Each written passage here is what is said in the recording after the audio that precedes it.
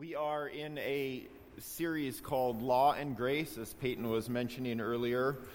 Our intent in this series is to help us see the storyline of the Bible, which will ultimately help us to read our Bible. So that's a big focus for us in this series, just wanting to help us be able to read our Bibles in a better way.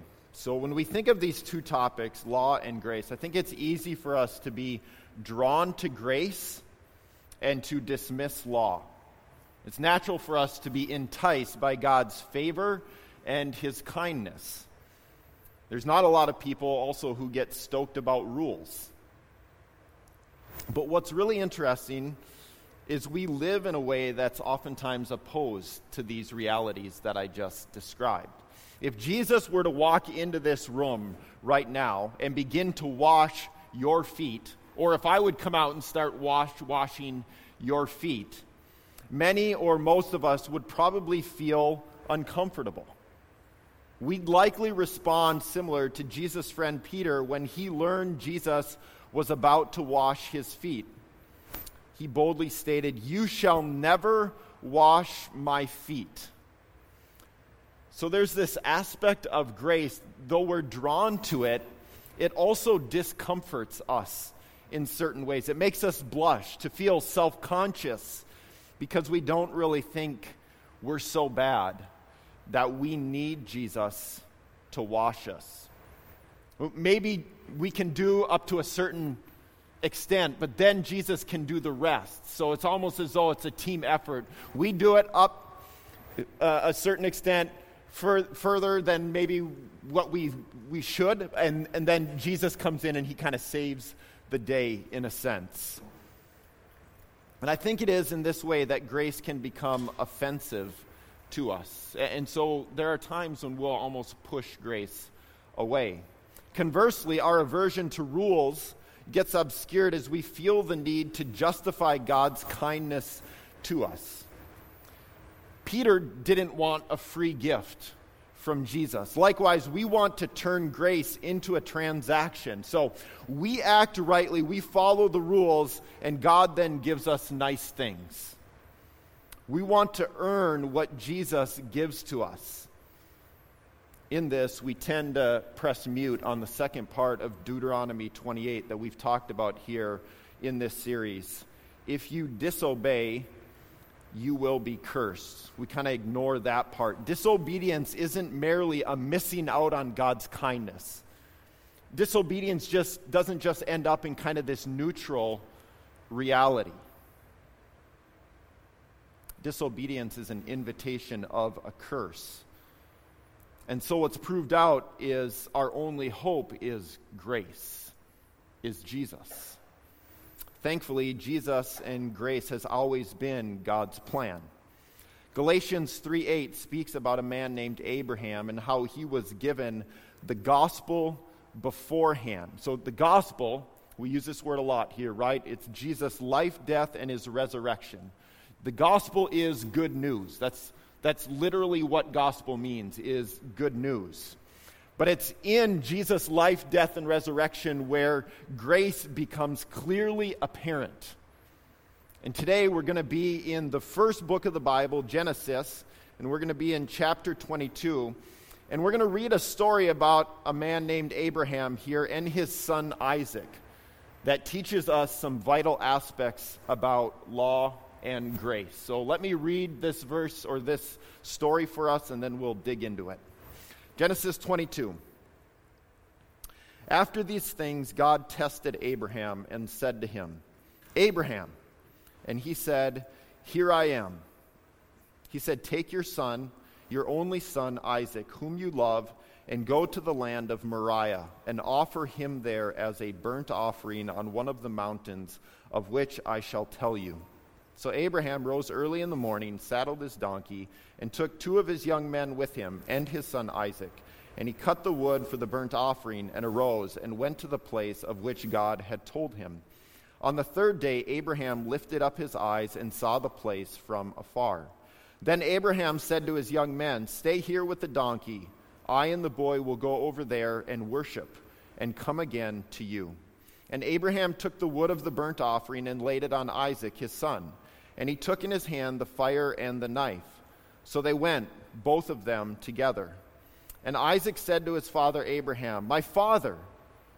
And Abraham said, "Here I am, my son." He said, "Behold, the fire and the wood, but where is the lamb for a burnt offering?" Abraham said, "God will provide for himself the lamb for a burnt offering, my son." So they went, both of them together.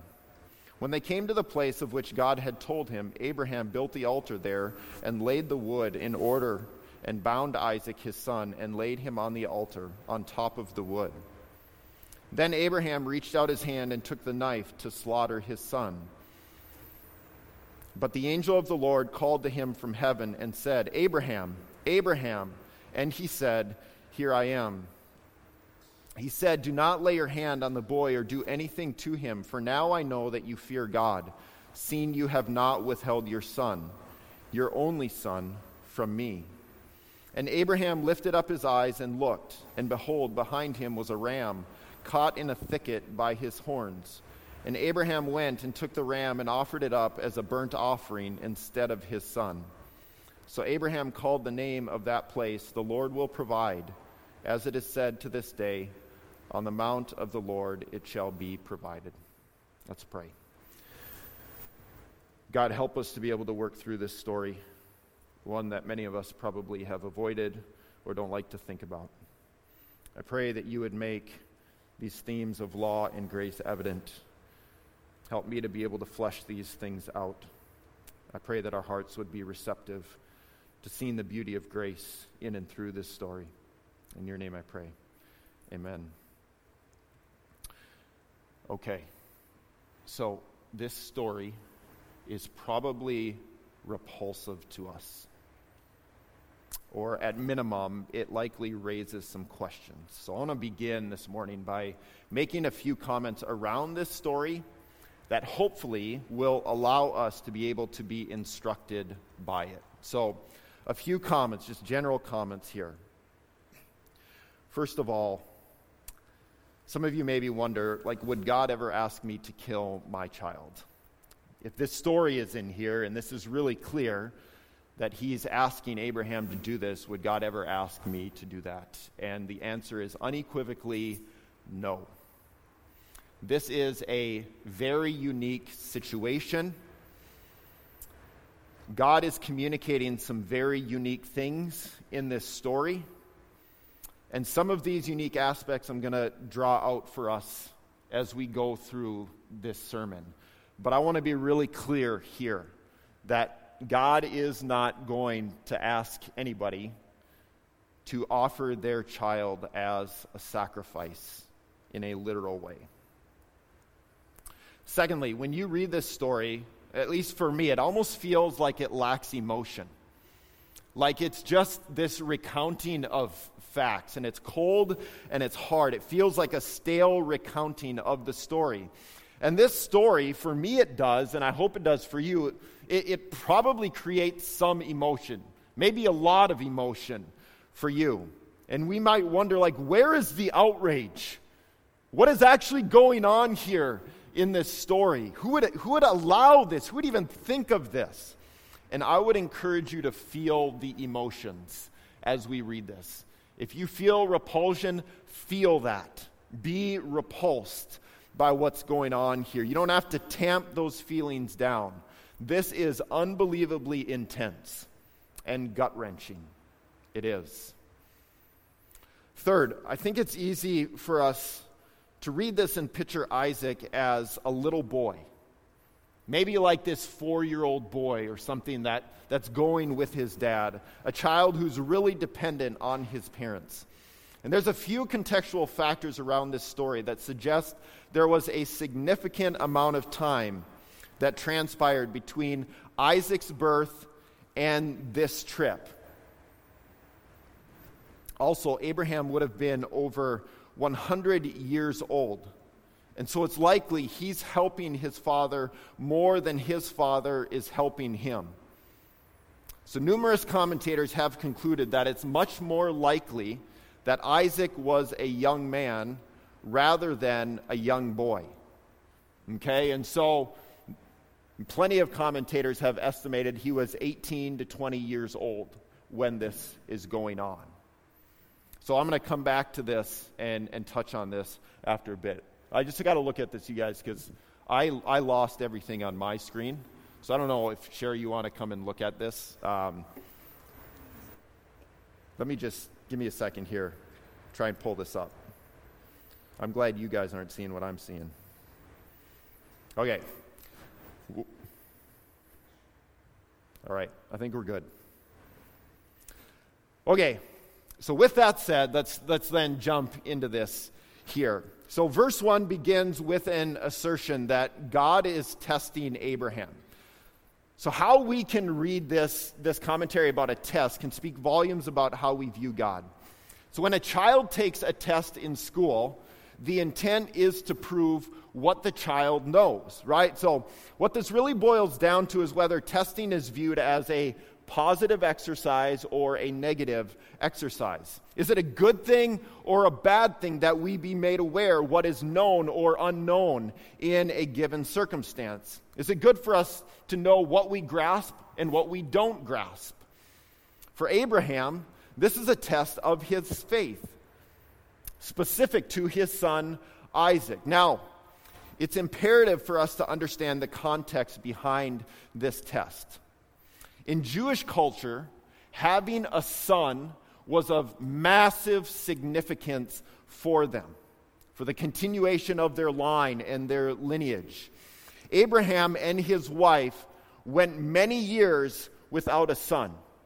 Okay, he was 75 years of age when Abraham was given a promise from God that indicated that he and his lineage would be a blessing to all of the families of the earth. So it was implied in this promise that he would be given a son at 75. That doesn't seem real likely, does it? But get this, Abraham is going to wait another 25 years before that son actually comes. Can you imagine what Abraham was thinking during those 25 years? Promise given, nothing.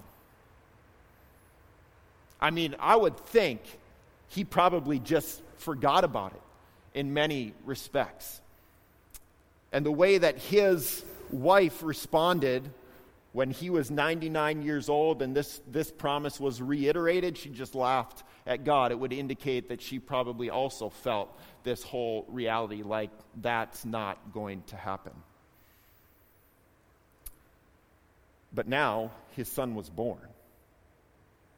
At 100 years of age, that promise has been fulfilled. The blessing is taking place. Abraham has his beloved son. But now God is asking him to offer up his son. So I think it's easy to read this and just be like, Abraham doesn't think it's a big deal, right? Like he's just doing it. But I don't want us to get this picture that Abraham is just like this malevolent father. Like he doesn't care about what's going on. This would have been gut-wrenching. Anything that you would feel right now, here today, he would feel 100 times more, 1,000,000 times more than what we would feel here today. This is a test that will reveal what Abraham holds dear, a test of faith. Who or what he trusts in will be made apparent. How easy would it be for Abraham at this point in time to question God? To question God's sanity or his own sanity. Am I actually hearing this? To question whether God actually remembered his promise to Abraham, that all the nations of the earth would be blessed through him. And we've maybe felt this way ourselves when we've encountered certain circumstances in our own lives, hard circumstances. We wonder, does God care? Does he know what he's doing? But I think one of the things that comes through this story is that when we're tested, with hard things, that there can actually be a gift of grace in the midst of it. If our faith is placed in a person or a thing or a circumstance that is unwise, it is a gift to be made aware of this. If we are wrong, it is good to be made aware of our own error. If we are not believing in God, it is good for us to be made aware that we are not believing in God. Now, this is going to hit hard. It'll hit at our pride. It's not going to feel good, but it is good. It won't feel good, but it is good. It is loving of God to expose our error, our unbelief. And so, in a sense, one thing we get as we look at this story is that tests are good, especially when those tests come from God, especially when those tests and what they reveal cause us to tweak something or massively overhaul something in our own hearts and minds. Okay, so there's a specific aspect to the test that really hints at the idea of law. So Abraham is instructed to offer Isaac as a burnt offering. Now, at this point in history, God has not given Israel the 10 Commandments. Okay, that has not happened. Nor the other 612 commands that God gave to Israel either. None of that had been given to Israel. Included in this would be the specific laws concerning burnt offering. So if you go back, third book of the Bible, Leviticus, okay? I'm sure most people don't spend a lot of time in Leviticus, all right? Leviticus chapter 1. That first chapter is all about laws regarding burnt offerings. How it is that Israel is supposed to offer their burnt offerings to God. Ultimately, those burnt offerings were made to atone for one's sins. Okay, that's why burnt offerings were made, was to atone for somebody's sins. Okay, so that this can begin to build a little bit of a picture for us of what's going on in this story. Now, if you go 19 chapters forward in Leviticus, you go to Leviticus 20, you'll read there about God's hatred considering child sacrifice. The penalty for someone sacrificing their child was for them to be stoned to death. So clearly, God hates the idea of children being sacrificed. So this is just some helpful context for us as we're exploring what's going on in this story. But the fact that terminology burnt offering is used in Genesis 22 is hinting at something that's coming. It's hinting at a forthcoming law. And we get a hint here of where the law leads. The law, as we've talked about numerous times in this series, the law leads to death. Which is why Paul calls the law the ministry of death. And also why he says the ministry, or the letter kills, the ministry of death, which is carved in letters on stone. Okay, so the law that required burnt offerings leads to death. I've tried to establish this over and over. The law leads to death, okay? And here we're seeing a picture of this through burnt offerings. Now, though this story is a whisper of the foreboding reality of the law, it has a climactic shout telling of the coming of grace. And this is where we can really be helped in terms of our reading of the Bible. We have to understand this isn't just some weird, random, terrifying story. God's not just trying to scare people into obedience. We have to read what's going on in this story in light of the whole of the Bible.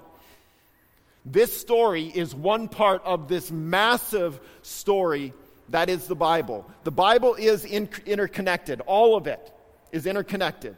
It all weaves together in a masterful way. And I hope that I can help us see that explicitly in this story. So let's see how grace is shouted through this story. As we read this story, we need to see how it points forward. Isaac isn't just any son. He's prefiguring Jesus. He's helping move the storyline of the Bible along towards Jesus. In lesser ways, we can also see how Abraham is a depiction of God and how the servants in this story are a picture of us. Ultimately, though, we have to see how Isaac is a son, an only son, in the image of Jesus that moves this story forward, that ultimately is going to climax at Jesus on the cross. So let's do this.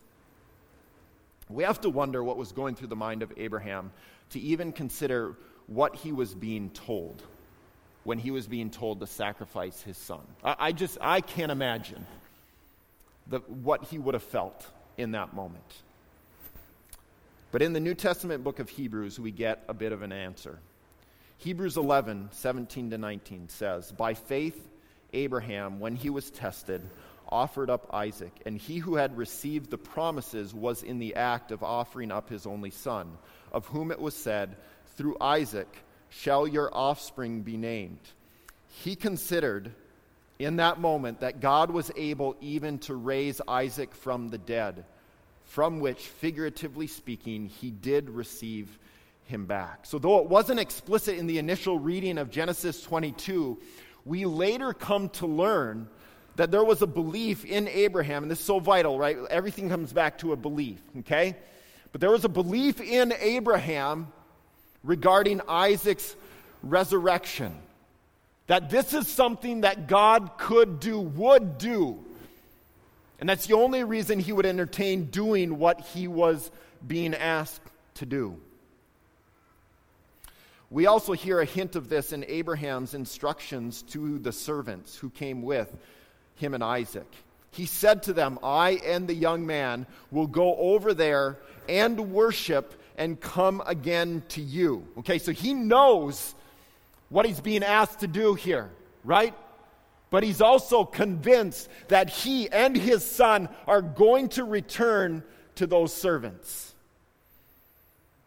Combined with this, we read that on the day of Isaac's and Jesus' resurrection, that they both rose early on that day. So Mark 16:9 talks about the day of Jesus' resurrection, and it says, "Now when Jesus rose early," Genesis 22, "so they rose early in the morning." Okay? And it's also interesting that the day of resurrection is explicitly noted as the third day in the recounting of both stories. Luke 24, right? Jesus is going to rise, and he did rise on the third day. Genesis 22:4, on the third day, Abraham lifted up his eyes, okay? So what I want to do here is I'm trying to paint a picture for you of all these different ways in which these stories are interconnected, how there is this foreshadowing that's going on all the way back in Genesis 22. The instruction to Abraham was, in verse 2, "Take your son, your only son Isaac, whom you love, and go to the land of Moriah and offer him there."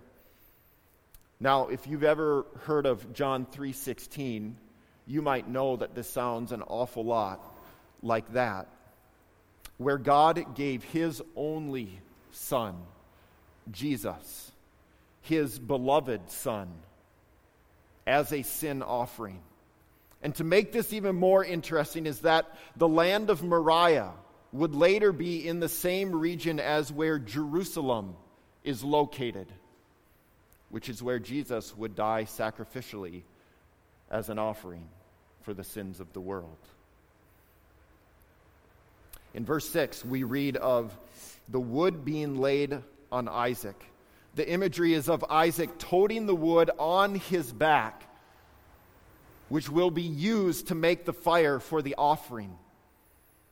And as we read about Jesus' journey to his own death, we read in John 19, "So they took Jesus, and he went out bearing his own cross." Jesus also carried the wood that would be used in his sacrifice on his own back as he led up to his death as well. In both stories, the lead up to the supposed sacrificial death of Isaac and Jesus both involved the usage of a donkey. Again, in verse 9, we read about Isaac being laid on the wood where the sacrifice was to be made.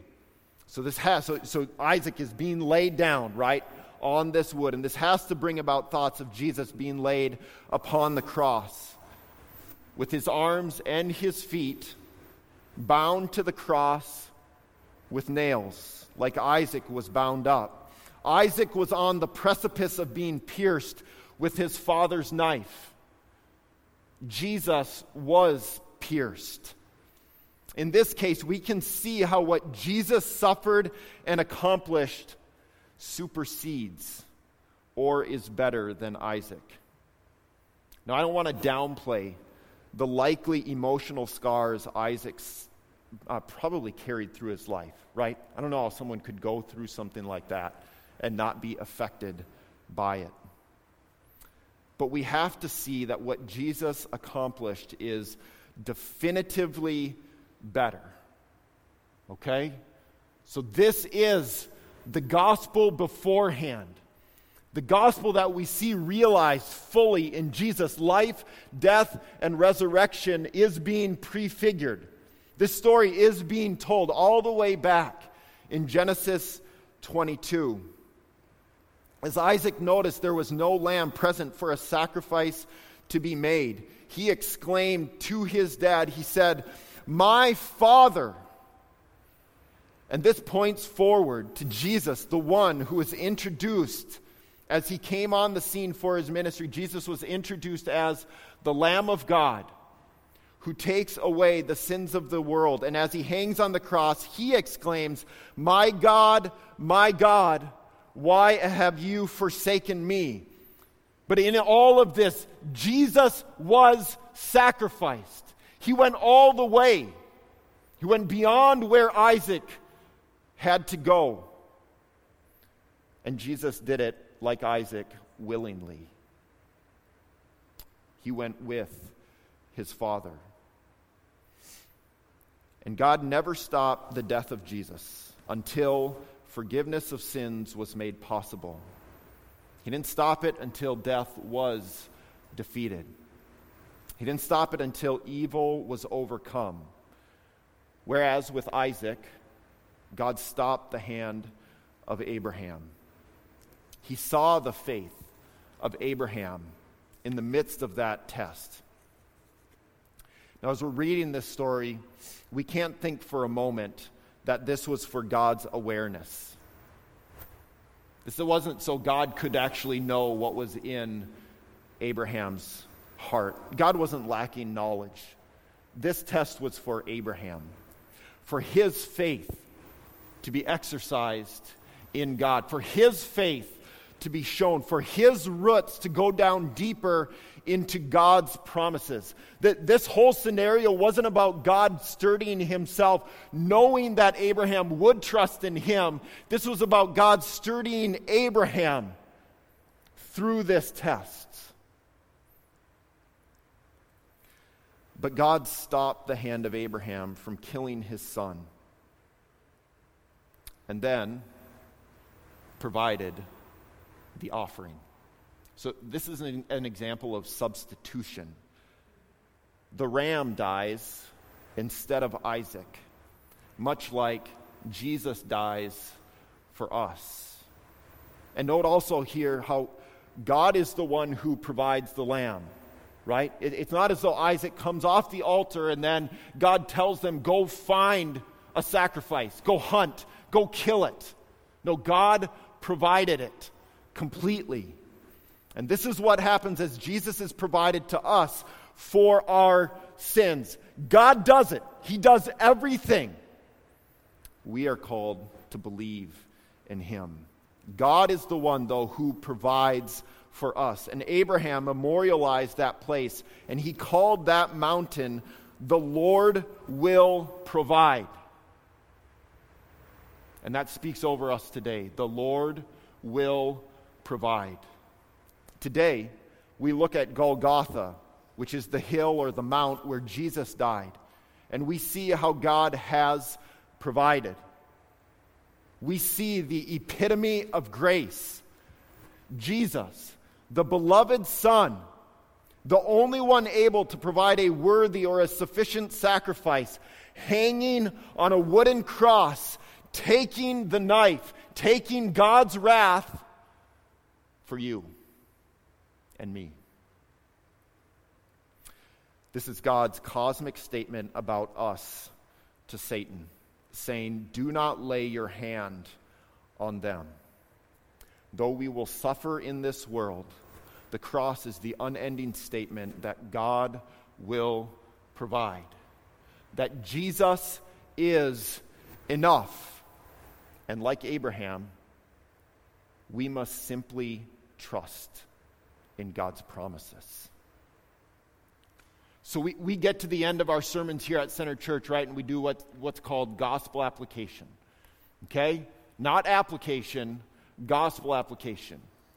And the difference is we're not sending you out of here, all right, go be a good Christian, here are all the good things you can do to merit something from God. That's not what we do. We remind ourselves of God's promises, of who He is, of what He has done for us, so that we would believe in Him. And as we believe in Him, trusting He will change us. All those good things that Christians supposedly do, that will naturally come out of us as we believe the gospel.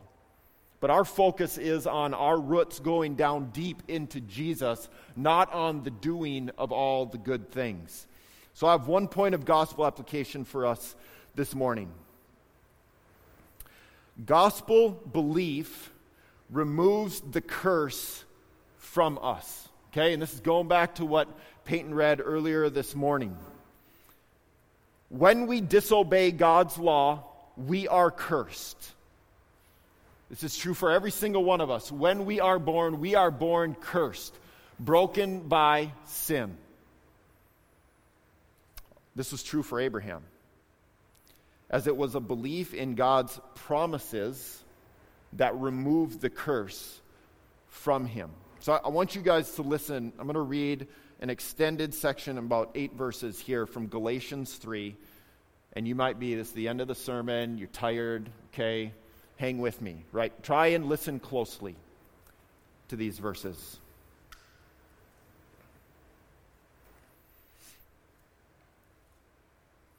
Can you advance that? Abraham believed God, and it was counted to him as righteousness. Know then that it is those of faith who are the sons of Abraham.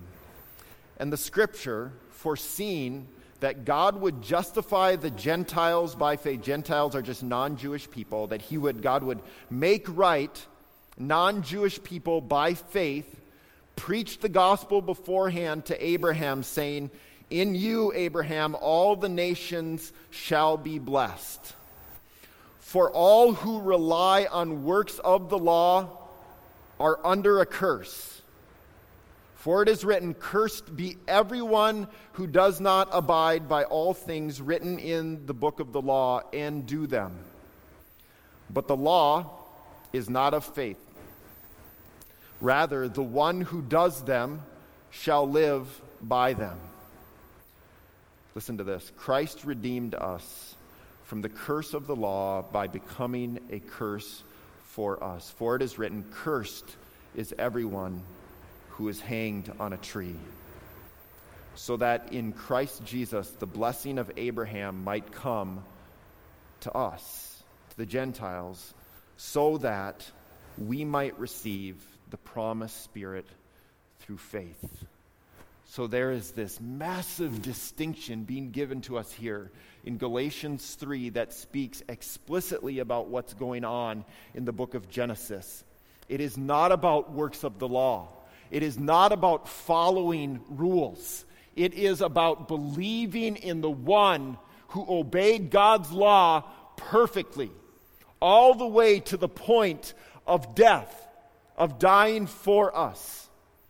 So when we read this, when we read Genesis 22, it should beckon some questions for ourselves. Do we have faith in God? Do we have faith in God like Abraham had faith in God to raise his son from the dead? Do you believe with everything in you that God is faithful, that he is good, that he has overcome evil and sin and death? When our faith is tested, and it will be, and it is shown lacking, or we see our faith being put in other things, the call for us is to remind ourselves of Jesus, to remind ourselves of his massive love for us. I heard someone say recently about this story in Genesis 22, the point of this story is not give up everything for God, but God gave up everything for you. I think it's easy to read Genesis 22 and hear about this test of faith and be like, oh man, I got to do this, and I've got to stop doing this thing, and I've got to give up this thing, and all these things that I've got to give up for God. And this story is trying to tell us, look at what God gave up for you. Look at his love for you. When we read that story, I hope that you feel some repulsion in reading about child sacrifice. The repulsion you may feel about this whole scenario with Abraham and Isaac, understand this is what God went through to save you. His son died in the most horrible of ways. He gave up everything for you, for me, undeserving sinners who did nothing to merit it. Understand the depth of God's love for you. It is no small thing. It is weighty. It is beautiful. It is glorious. Romans 8:32 captures this really well. He who did not spare his own son, but gave him up for us all, how will he not also with him graciously give us all things? This is what he's done. This is what he will do. The curse has been taken from you onto Jesus as you believe the gospel. So believe the gospel. Again, today and tomorrow when you wake up, believe it again. Over and over. This is what God's love looks like for you.